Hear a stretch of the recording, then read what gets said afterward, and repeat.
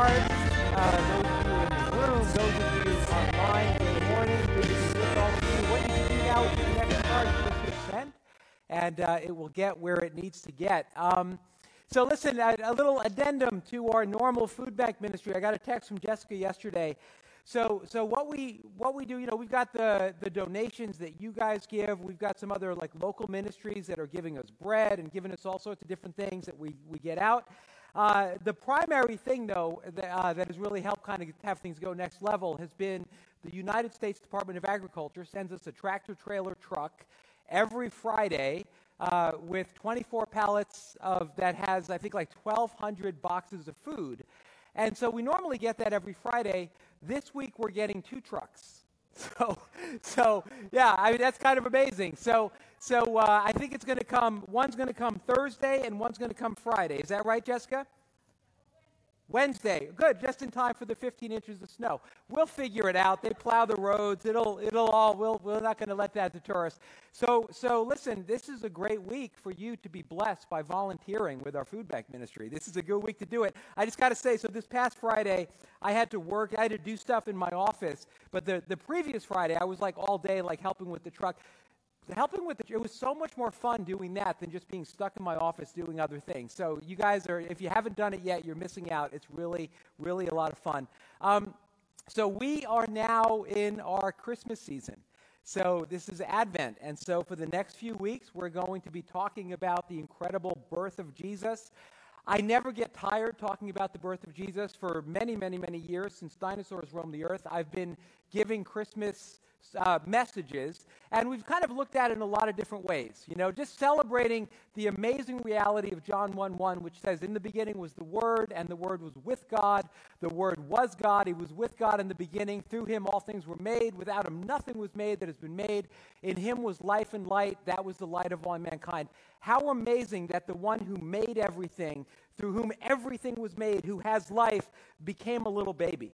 And so we take, a few weeks every year and just kind of center in on this amazing reality. And through the years, I've done it in a lot of different ways. I've preached a lot of messages on the different people who comprise the Christmas story. So we've talked about Mary a bunch of times because Mary's awesome. We've talked about Joseph.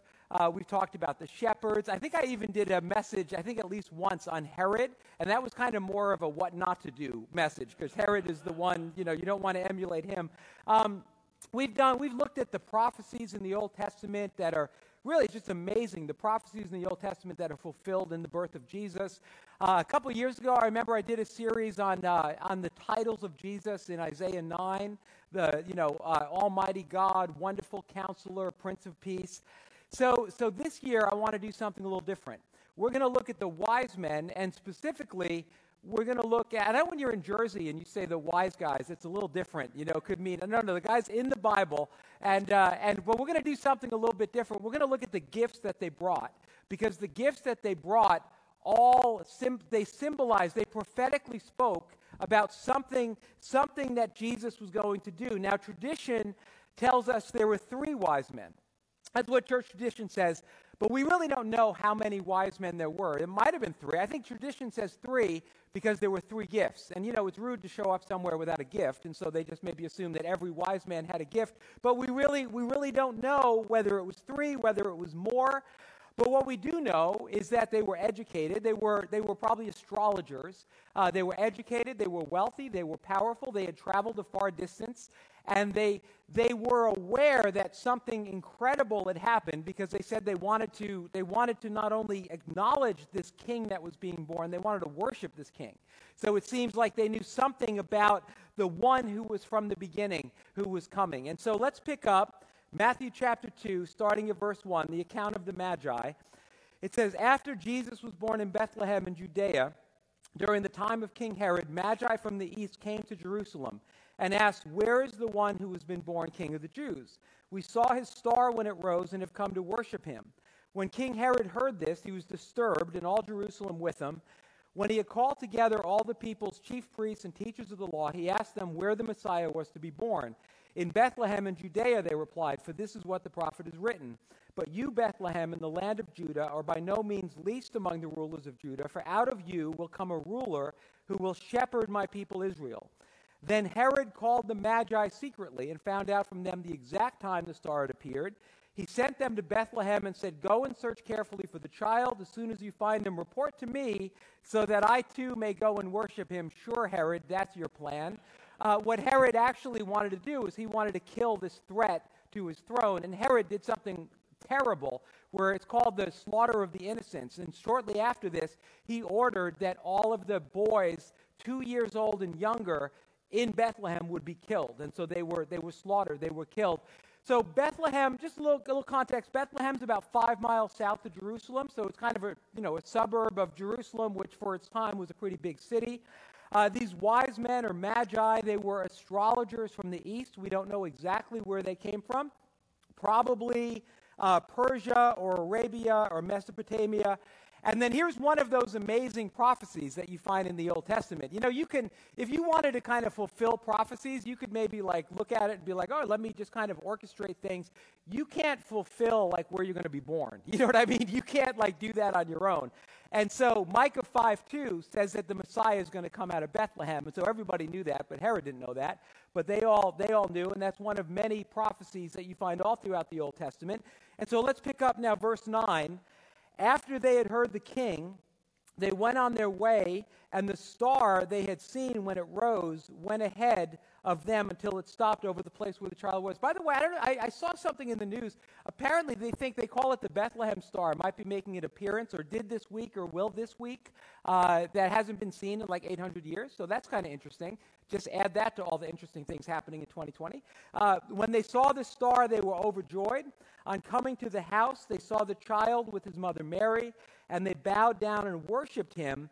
Then they opened their treasures and presented him with gifts of gold, frankincense, and myrrh. Now, how many of you have a manger scene in your house somewhere? You got under your tree, on your mantle, maybe on your lawn. How many of you ever played someone in a Christmas pageant? You were like a shepherd, you were a sheep, maybe you were an angel.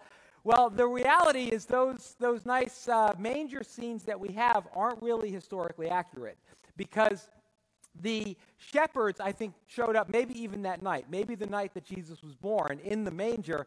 But the wise men, you see, they went to a house. And so what historians believe is they showed up after the fact, maybe even months after. Some historians might have think Jesus might have been a toddler, which makes, worshiping a baby is one thing. Like worshiping a toddler? Have you ever, toddlers are crazy, so, but it certainly wasn't the night he was born in the manger. And they brought these gifts. So they brought gold, frankincense, and myrrh. And so these were valuable gifts. I mean, gold, of course, it's a valuable gift. But frankincense and myrrh, that was valuable also. So not only did it, it had prophetic meanings, and we're going to talk about that over the next few weeks, but it also really helped out Mary and Joseph, because Mary and Joseph were poor, and they were subsequently going to have to flee to Egypt because of Herod and the slaughter of the innocents. So maybe their gifts funded the trip that they had to take to Egypt. And so we're going to be talking about these gifts. We're going to talk about gold. And of course, we know gold is valuable. It's valuable now. It was valuable 2,000 years ago. But gold represents the kingship of Jesus. And so on Christmas Eve, we're going to talk about the fact that Jesus is King of Kings and Lord of Lords and what that means. Then you have myrrh. And myrrh and frankincense were both kind of like essential oils. I don't know if there's anybody here who's into, I know some people are like really into essential oils. Myrrh had a lot of like practical uses. It was used for healing and ointment and different things. But its primary purpose was to prepare a body for burial. So a really important part of preparing a body for burial, embalming a body, was using myrrh. And so myrrh represents the sufferings of Jesus, represents that Jesus was born to die, that he was the Lamb of God who took away the sins of the world. And then you have frankincense, and frankincense was another, essential oil, had a lot of different uses, a lot of different purposes, but it had a religious purpose. So frankincense, when the priest was making sacrifices, when in the Old Testament, the priest would burn frankincense. And so the smoke of the frankincense would rise above the altar, and it kind of represented the cries of God's people for mercy. And so frankincense represents Jesus, our high priest. So we're going to talk about gold on Christmas Eve. We're going to talk about myrrh next Sunday. And we're going to talk about frankincense today. And so we need to understand, with Jesus, our high priest, we need to understand a little bit what the Old Testament said about a high priest, what the role and function was of the high priest. And so there was primarily one main purpose of the high priest in the Old Testament. The main purpose was to represent the people to God. And the high priest primarily did this in two ways. The first way was that the priest would make sacrifices for the forgiveness of sins.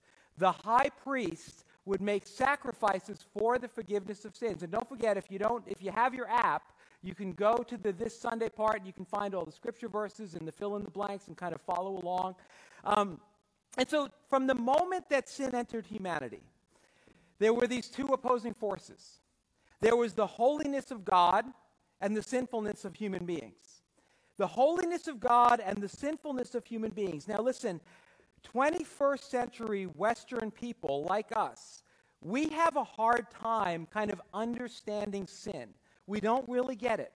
We think about sin very differently than like how humanity has thought about sin for thousands of years, because we've got a worldview. We've got a paradigm. We've got lenses that we look at the world through. And you know what? I say that I think the reality, part of like the 21st century lens view, it is a very therapized view of the world, which means we don't think anything's our fault. Like we don't think that like we committed a sin because we did something unloving, we did something unkind, we did something selfish, and we hurt God, we hurt other people, we hurt ourselves, and we're responsible for it. We actually, I think we kind of have this deterministic view of the world where what we think is that we are the result of heredity and environment.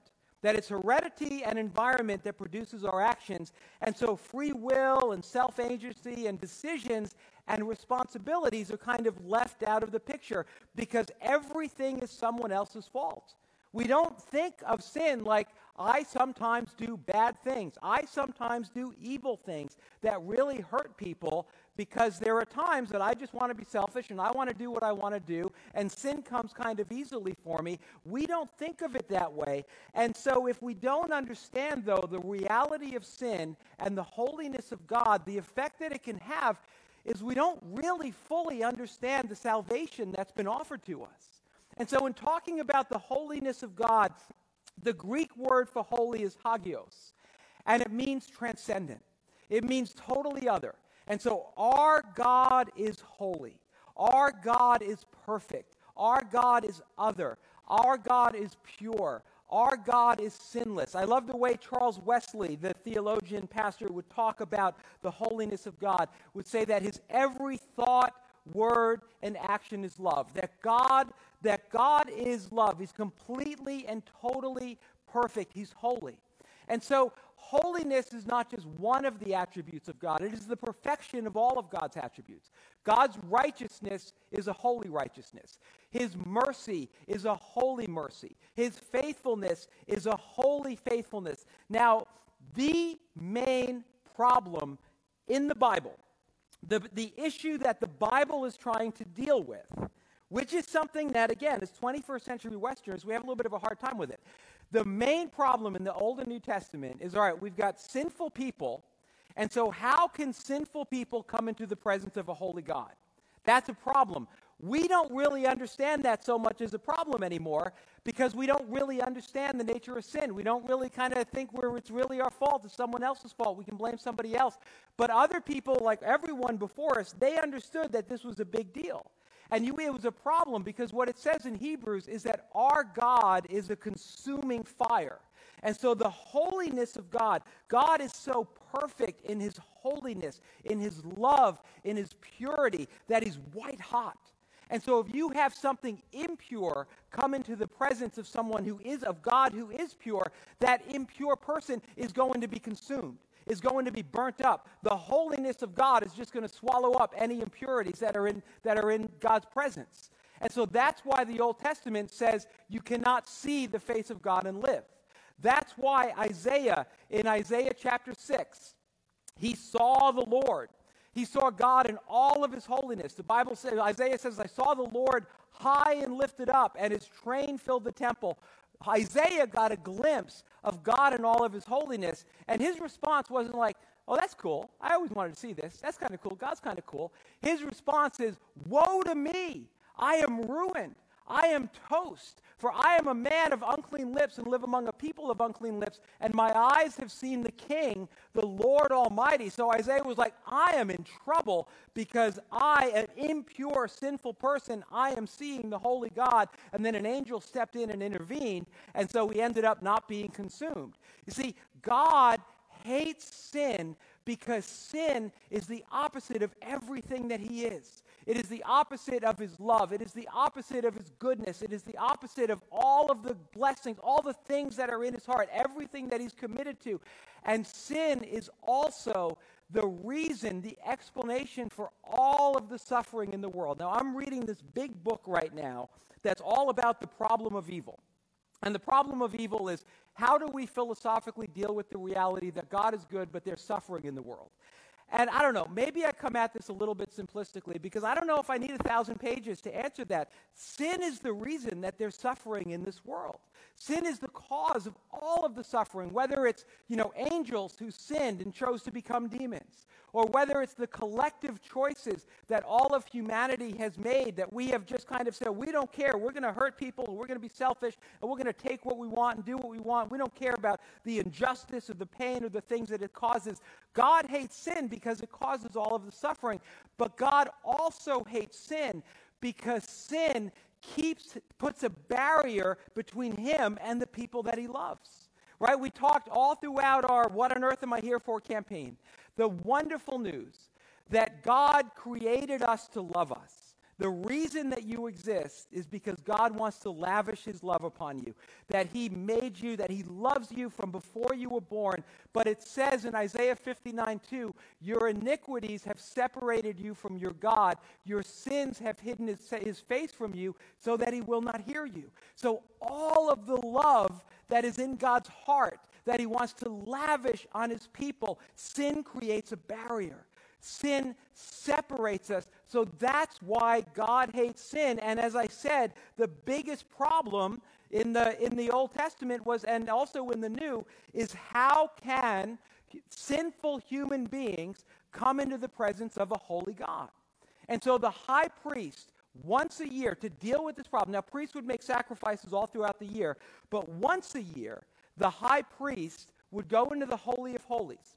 Now, in the Jewish temple, you had the temple, you had the court of the Gentiles, you had the temple. Then you had this room, which was the Holy of Holies. That's where God dwelt. That's where the presence of God was. The Ark of the Covenant was in there. The manifest presence of God was in the Holy of Holies. There was a thick veil. There was this thick curtain that went from the ceiling all the way down to the floor because you couldn't go into the Holy of Holies because of sin, because of the separation. So once a year, on the Day of Atonement or Yom Kippur, the high priest would go into the Holy of Holies, and they literally would put a rope around his waist because they thought, all right, he's going into the presence of God. He might be toast. And so if he doesn't come out, we can't go in and get him, so we got the rope, and we'll pull him out because we're not going in there because we don't want to be consumed.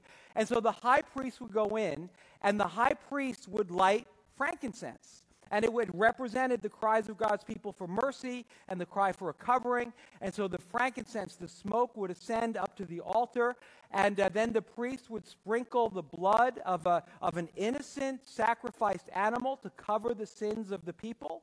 Now, why does the Bible say that without the shedding of blood there is no forgiveness of sins? Why did God need to do it this way? There's, I could get off some explanations, and there's some things here and there.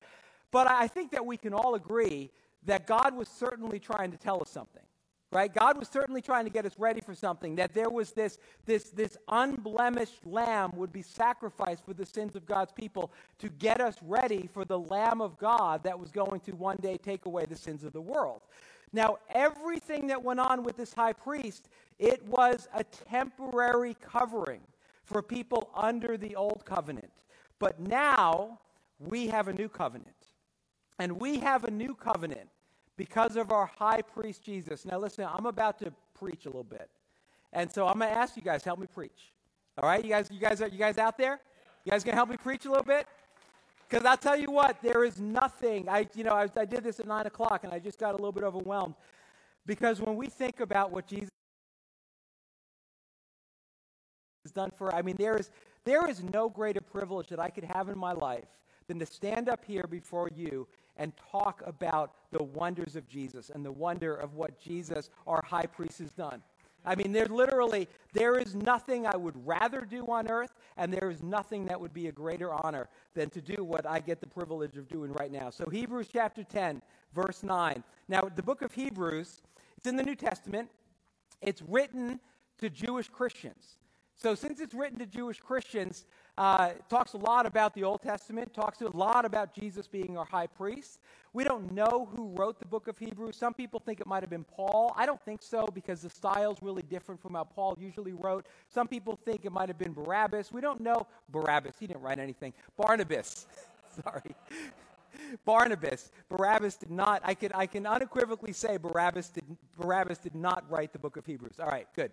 Now that we know that. So Hebrews chapter 10, starting at verse 9, says, "Then he said, 'Here I am,' the he being Jesus. 'Here I am. I have come to do your will.'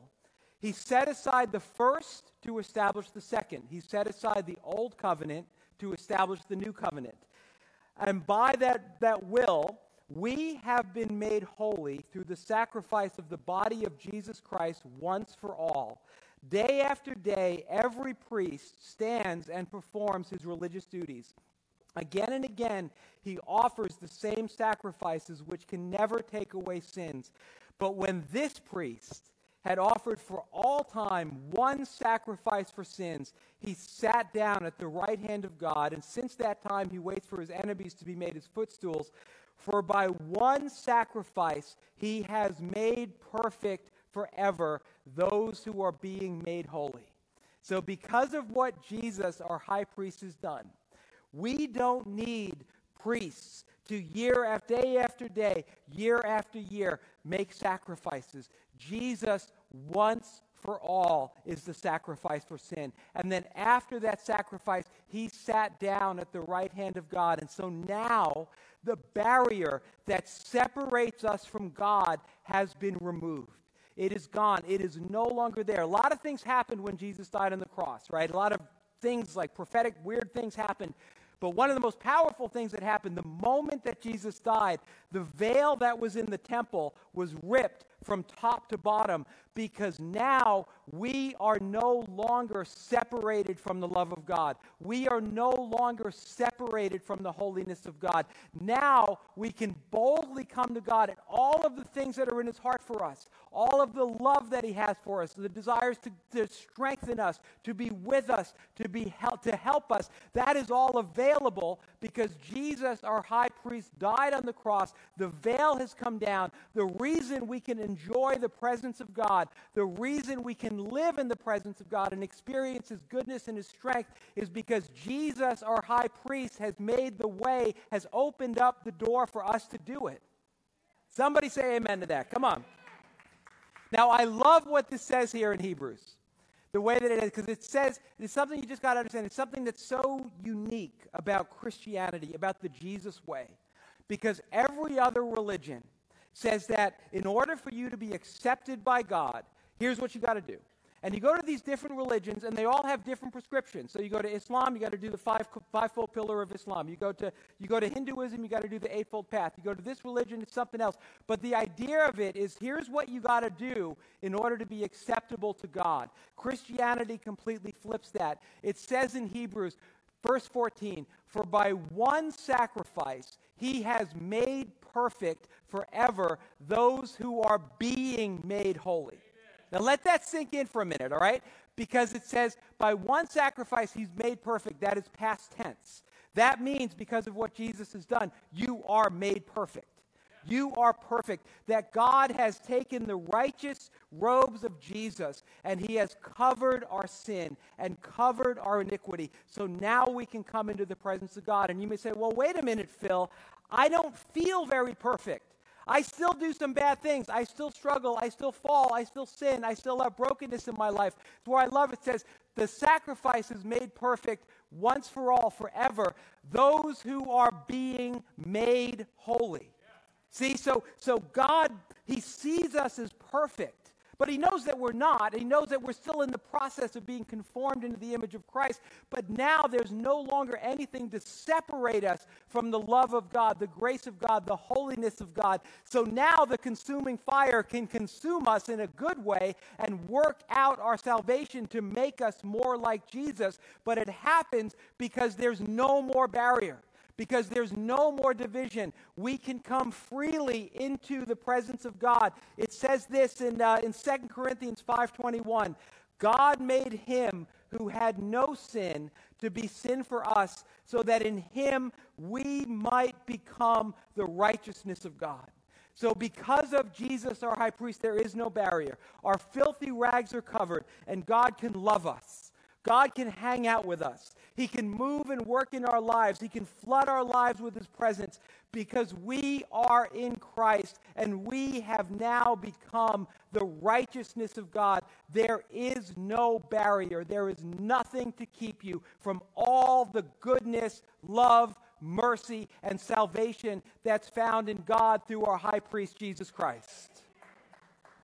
And so that's the first job of the priest, the high priest. He would make sacrifices for the forgiveness of sins.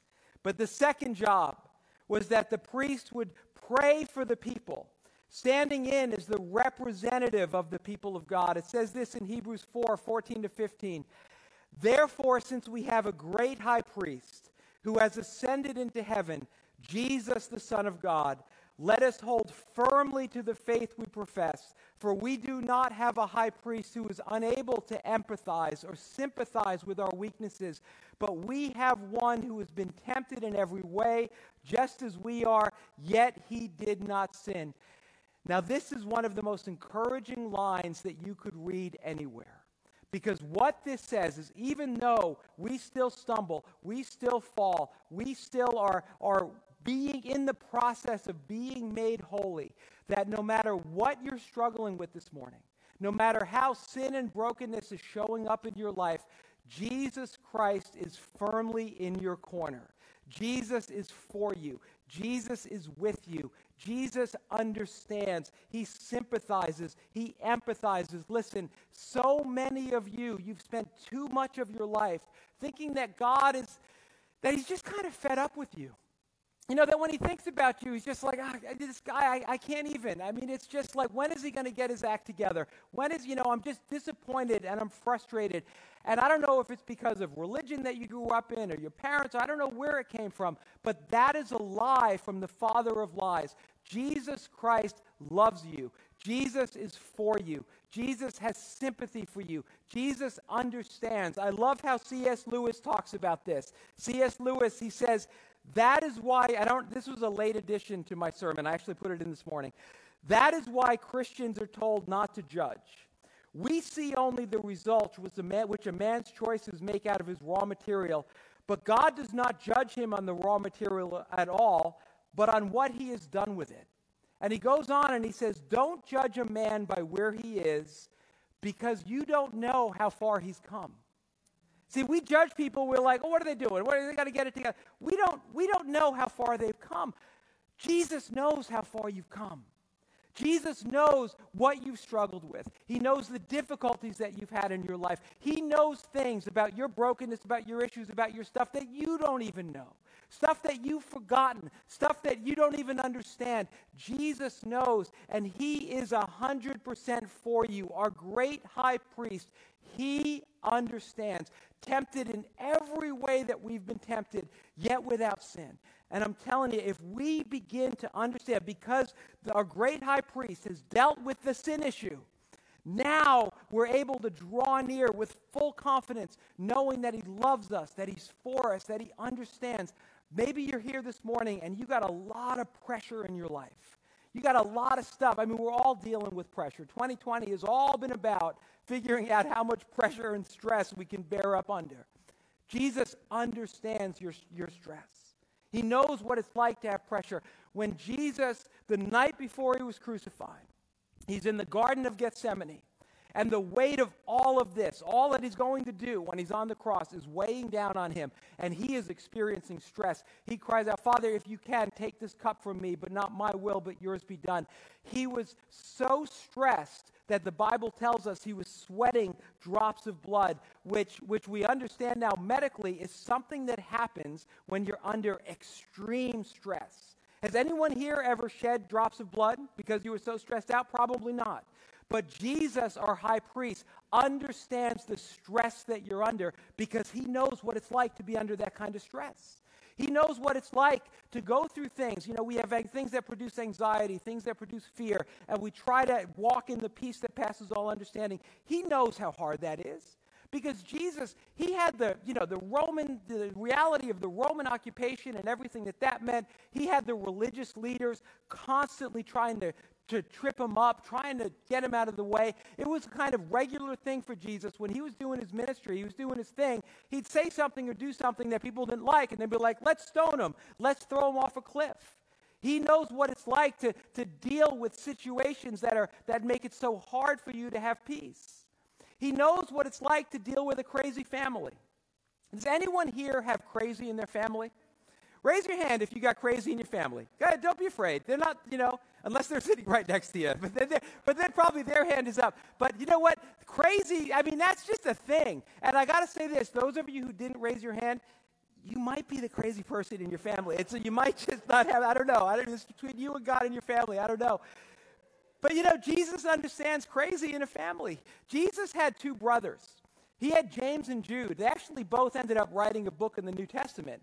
But their interactions with him during his ministry, like when he was saying that he was the Messiah, they weren't buying it. They were like, I don't buy that my big brother's the Messiah. This is too. And so they actually came to him at one point, and they're like, Jesus, come with us because you've gone too far. I always thought it was interesting. Remember when Jesus was on the cross, and he says to John, the disciple, he says, behold your mother, and then says to Mary, behold your son.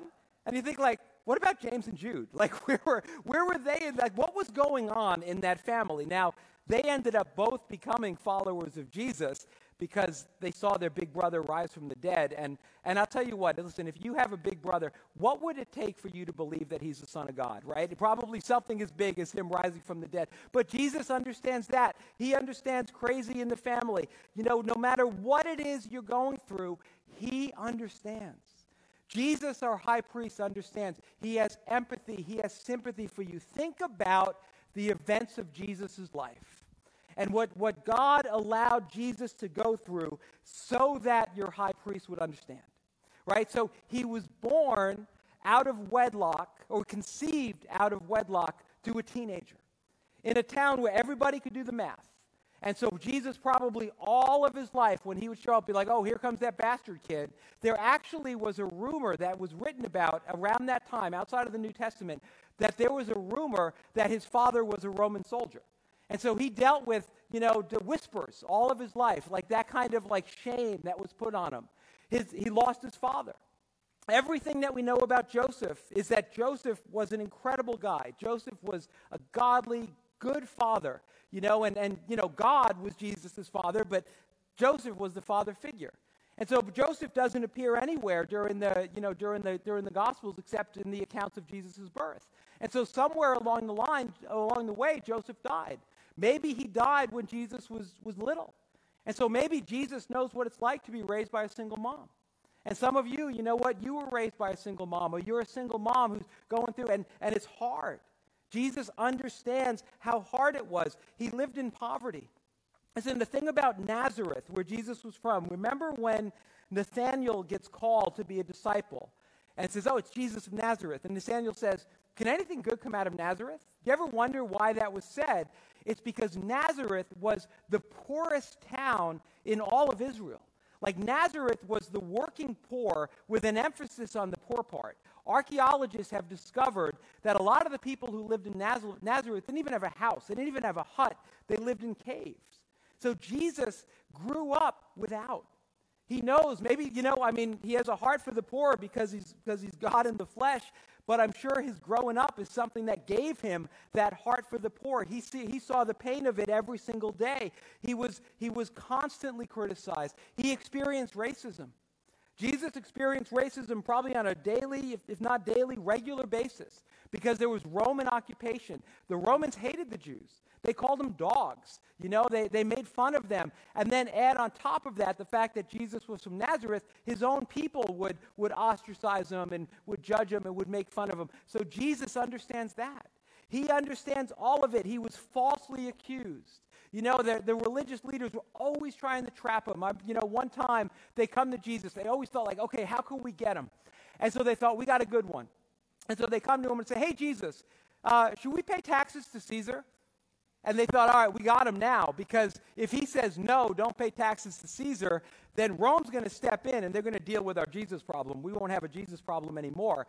And then if he says, yeah, go ahead, pay taxes to Caesar, then people are going to think, oh, he's in league with Rome, and they're not going to listen to him. But what did Jesus do? Right? He said, oh, give me a coin. And so he took the coin and he said, whose picture's on the coin? And they said, Caesar. And he said, give to Caesar what's Caesar's, and God's, give to God what's God's. And they were like, man, we thought we had him. We thought we had a good one. He got out. So he knows what it's like. He knows what it's like to be betrayed. I mean, he was betrayed. We know Judas is like the villain in the story, but Judas was one of the 12. Judas was with him for 3 years. Judas broke bread with, saw miracles. It was part of the company, and yet betrayed him. And then all of the other disciples, they abandoned him in his moment of need. He knows what it's like to be betrayed. He knows what it's like to be tempted. We go through these periods. We all do. We go through these. We deal with temptation every day, but we go through seasons. Doesn't it sometimes seem like there's a season where temptation is just coming at us, and it's just like a full court press, and it's really intense? He knows what that's like. Because when Jesus was at his weakest, he was tempted by the devil. He was after 40 days in the desert, 40 days without food. The devil came with these intense temptations. We don't even really understand how intense they were, but they were intense. They were so intense that when it was done, God had to send angels to minister to Jesus because it was such an intense temptation. He understands when we go through temptation. He understands how hard it is. He understands we all go through moments, we all go through times where we feel like God has abandoned us. Have you ever felt like God's abandoned you? Where you just kind of think, God, where are you in this situation? This is so hard. When Jesus was on the cross, the moment that he who knew no sin became sin, the moment when God was once and for all dealing with our sin, the Father turned his back on Jesus, and Jesus cried out, my God, why have you forsaken me? See, Jesus, our high priest, he understands. Not only has he opened up a way, he understands whatever you feel, he's felt. Whatever you've struggled with, he has struggled with that same thing. Wherever you hurt, he's been hurt in that way. He is our great high priest. He is for you. Jesus is for you. Jesus, we're going to talk next week about his sufferings. We're going to talk about what it means that he was born to die. We're going to look at Isaiah 53. Jesus did all of that for you because he loves you. For the joy set before him, he endured the cross. The joy was you. The joy was you. The way is open. The veil has been torn. We can come into the presence of God and know that Jesus, our great high priest, the Bible says, always lives to make intercession for us. That means right now, Jesus is praying for you. Jesus knows what you're struggling with. He knows what you're dealing with. He knows how hard it is. And he right now is praying for you. He's saying, Lord, Father, help this one. Help them. They're going through it. Their heart's broken. They're lonely. They're afraid. They're struggling. Faith is hard right now. Father, give them what they need. Your high priest is for you. And so the Bible says again in Hebrews, talking about our high priest, Hebrews chapter 4, verse 16, let us then approach God's throne of grace with confidence. Let us approach God's throne of grace with confidence because the door is open. Your sin has been dealt with once for all. You have been made perfect. Now, you're not done yet. You are in the process of being made holy, but you have been made perfect so you can come into the presence of God. We could worship God as we did. We can live our life this week knowing that we can rely, we can depend on the presence of God. Let us then approach God's throne of grace with confidence so that we may receive mercy and find grace to help us in our time of need. Anybody here in a time of need? I bet every single one of us, we are in a time of need in one way or another. The wonder of the gospel, the wonder of our great high priest is the door is open and Jesus says, come. Jesus says, I don't want you to live life on your own. I don't want you down here just trying to figure it out on your own.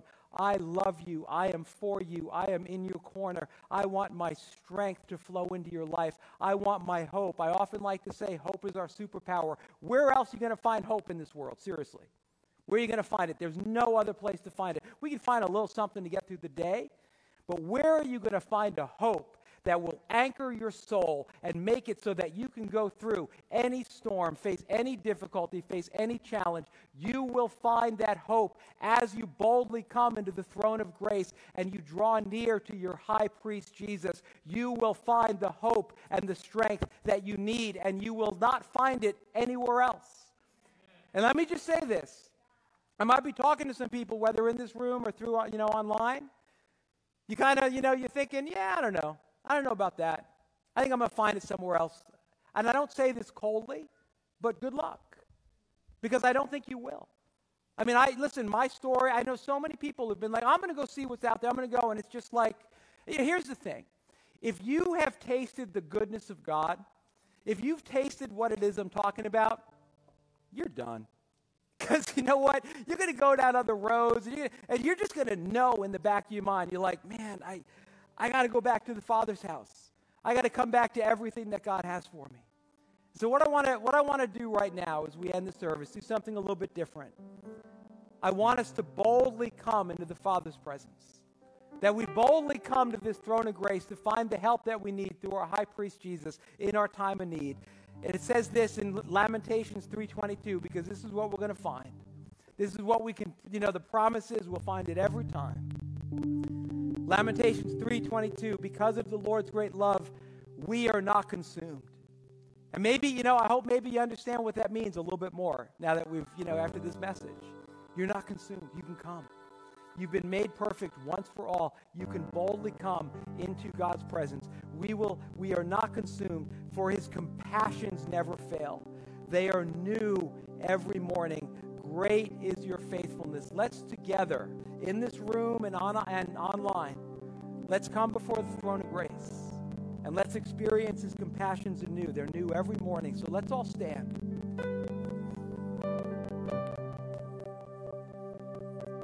Come, Holy Spirit. Lord, I bless your presence in this place. Jesus, our high priest. Jesus, the one from the beginning, the one through whom all things were made. Lord, you became a little baby for us. You emptied yourself of all the privileges of deity. And you died on a cross so that a way could be opened. And Lord, you had joy before you for this moment. Joy knowing that your people would be able to come to that throne of grace and find the grace and the mercy that they need. And so, Lord, we come right now in Jesus' name. Draw near with your presence right now, God. Come, Holy Spirit. Lord, the door is open, the way is open. Draw near to your people, God. Draw near to your people in this room, in all the homes, wherever people are. Come, Holy Spirit. Bless your presence in this place. Open the eyes of our heart, God, afresh and anew, that we would see the wonders of our salvation, the wonder of what you've done for us, God. No more barriers. And so, Lord, I pray right now in Jesus' name that the love of God would flow in this place. That the love of God would flow online into homes. That we would feel the love that you have for us. You made us to love us, God. I pray you'd lavish us right now with the love that we were created to receive. So come, Holy Spirit. Fill us with love right now for your glory. God, we're your children. We live in a rough world, and we have trouble. So we come to you right now. And if you're struggling with guilt and shame, something that you've done in your past that you just haven't been able to get past, God does not want you carrying that burden. Jesus did not come into the world to condemn the world. He came to save the world. He didn't come to condemn you. He came to save you. And so take that thing that causes guilt, that causes shame, give it to Jesus. Let him throw it into the sea of forgetfulness because he bore it so you don't have to. So in the name of Jesus, in light of all that Jesus has done through the gospel, I proclaim that you are forgiven, that all of our filthy rags are taken away, and we are clothed in the righteous robes of Jesus. So receive God's forgiveness. Be washed, be made clean. Don't carry that shame, don't carry that guilt anymore. Jesus wants you free of it. Come, Holy Spirit. Bless your presence here, God. Draw near to your people. Communicate your love, your reality, your goodness in the ways that you can, Lord, to each of our hearts, just individually.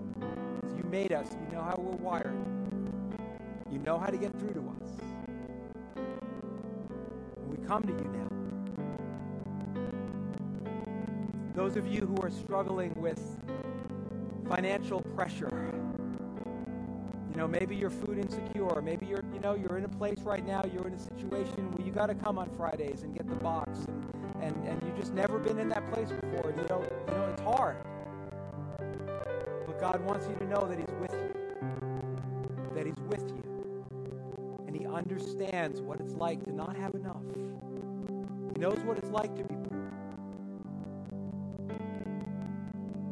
So find the strength and the hope that you need in knowing that Jesus has promised to meet all of our needs according to the riches which are found in himself.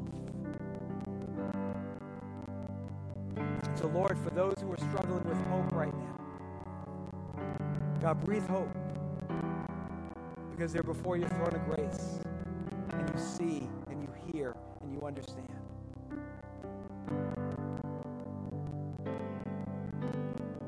For those who are heartbroken, I think Jesus, this is a whole other sermon, but I think he died of a broken heart. He knows what it's like to be heartbroken. He knows what it's like to grieve. So maybe Christmas is really hard because you're grieving someone who's not going to be with you this Christmas season. Maybe your heart was broken by a guy or a girl or your spouse or your kids. Come to the throne of grace and find comfort right now from your high priest who understands. Give it to him. Cast all your anxiety, all your fear upon him. Whatever's causing anxiety or fear, in the name of Jesus, I speak against fear right now in Jesus' name. That God's perfect love would drive out fear. That we would not be afraid, but that we would live in the peace that just doesn't make any sense, that passes all understanding. Come, Holy Spirit.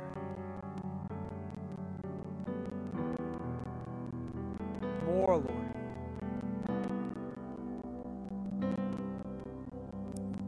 You can feel God's presence just settling in. Just drink it in. Drink in his presence. There's no barrier.